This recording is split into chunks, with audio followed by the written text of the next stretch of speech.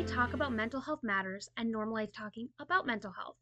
We will have licensed clinicians come in to talk about their specialties and the backside of therapy, with conversations on phrases people use and why they're controversial, attachment styles, burnout, sex and intimacy issues, toxic relationships, trauma, and so much more.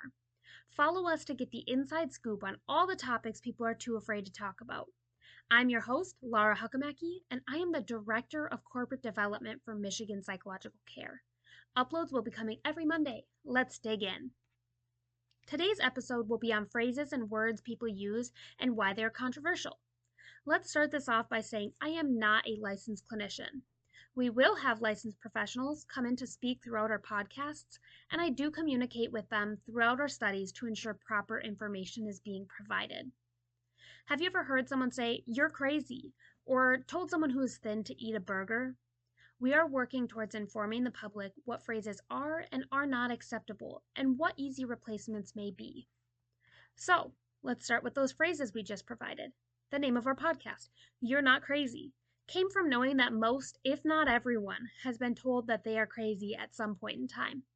Crazy is not a diagnosis, symptom, or phrase used in the DSM. The DSM is a book, Diagnostic and Statistical Manual of Mental Disorders, that allows us to look at symptoms to help diagnose mental disorders. Some things you could be diagnosed with are depression, anxiety, PTSD, bipolar disorder, etc. Crazy is not one. Some may harmlessly say, "Wow, that's crazy." And honestly, I'm guilty of that. A way to reword may to be using the word wild or unique. "Wow, that's wild." Or "he's so wild, she's so unique." Now, it's pretty difficult to say whether saying something is crazy rather than someone is crazy is an issue. I think it really boils down to the intention behind the phrasing. One of the therapists in our Midland office, Chris, had said, "You can change the language, but it doesn't change the culture or meaning." What about earlier when we said that telling a thin person to eat a burger is not okay? Do you know that person? Do you know that they aren't eating enough? Do you know that they do or do not have an eating disorder? The reality is that you do not. Some people are naturally thin. Their genetics may keep them to a smaller size and frame. They may eat more than anyone you know and not gain a pound. This could be extremely frustrating for them to hear, "Eat a burger," because they may be comfortable in their weight and you're telling them that they shouldn't be. They may be trying to gain weight and just can't. Just as fat shaming is a thing, so is shaming someone for being too thin. Too thin is not a thing. Let's also look at those who are thin for health reasons. Do they have an eating disorder that you're playing into? Do they have hyperthyroidism?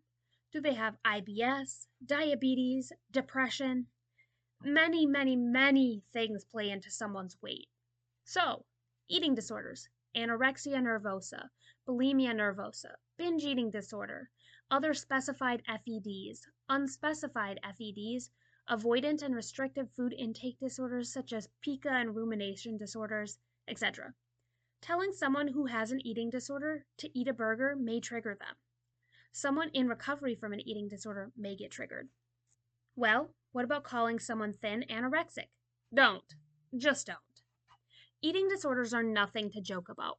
We will have a whole episode on this in the future, specifically eating disorders, but they are not a matter for jokes. What other words and phrases can we think of?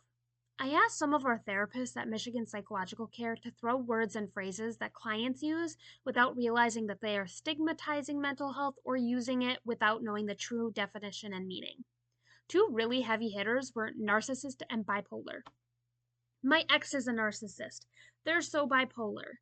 Tons of people think that their exes or fathers or mothers, etc., are narcissists. They may actually have narcissistic traits, but that doesn't make them a narcissist.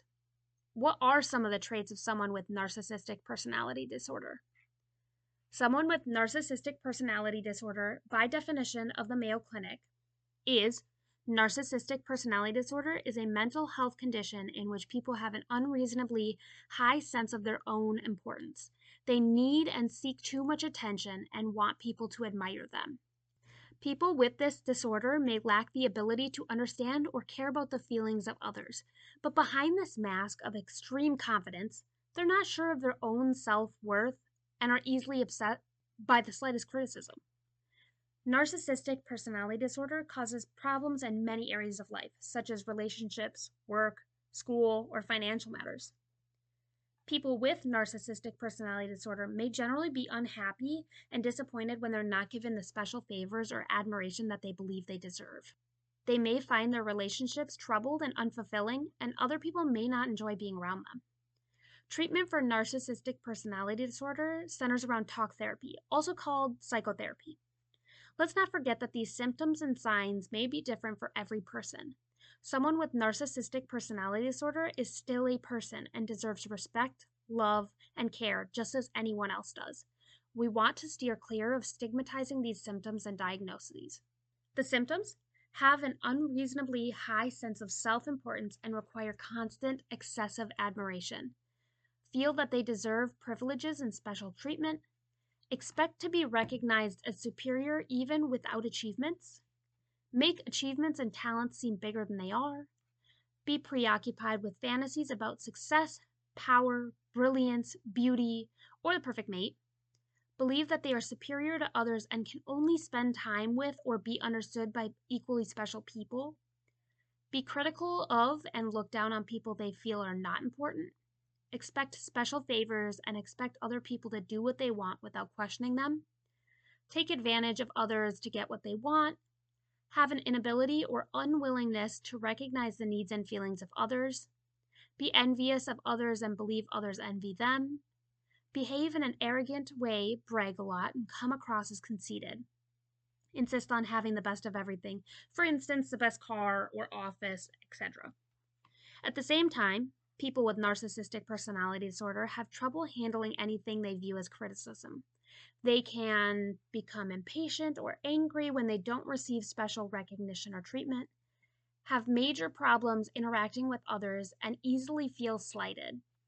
React with rage or contempt and try to belittle other people to make themselves appear superior.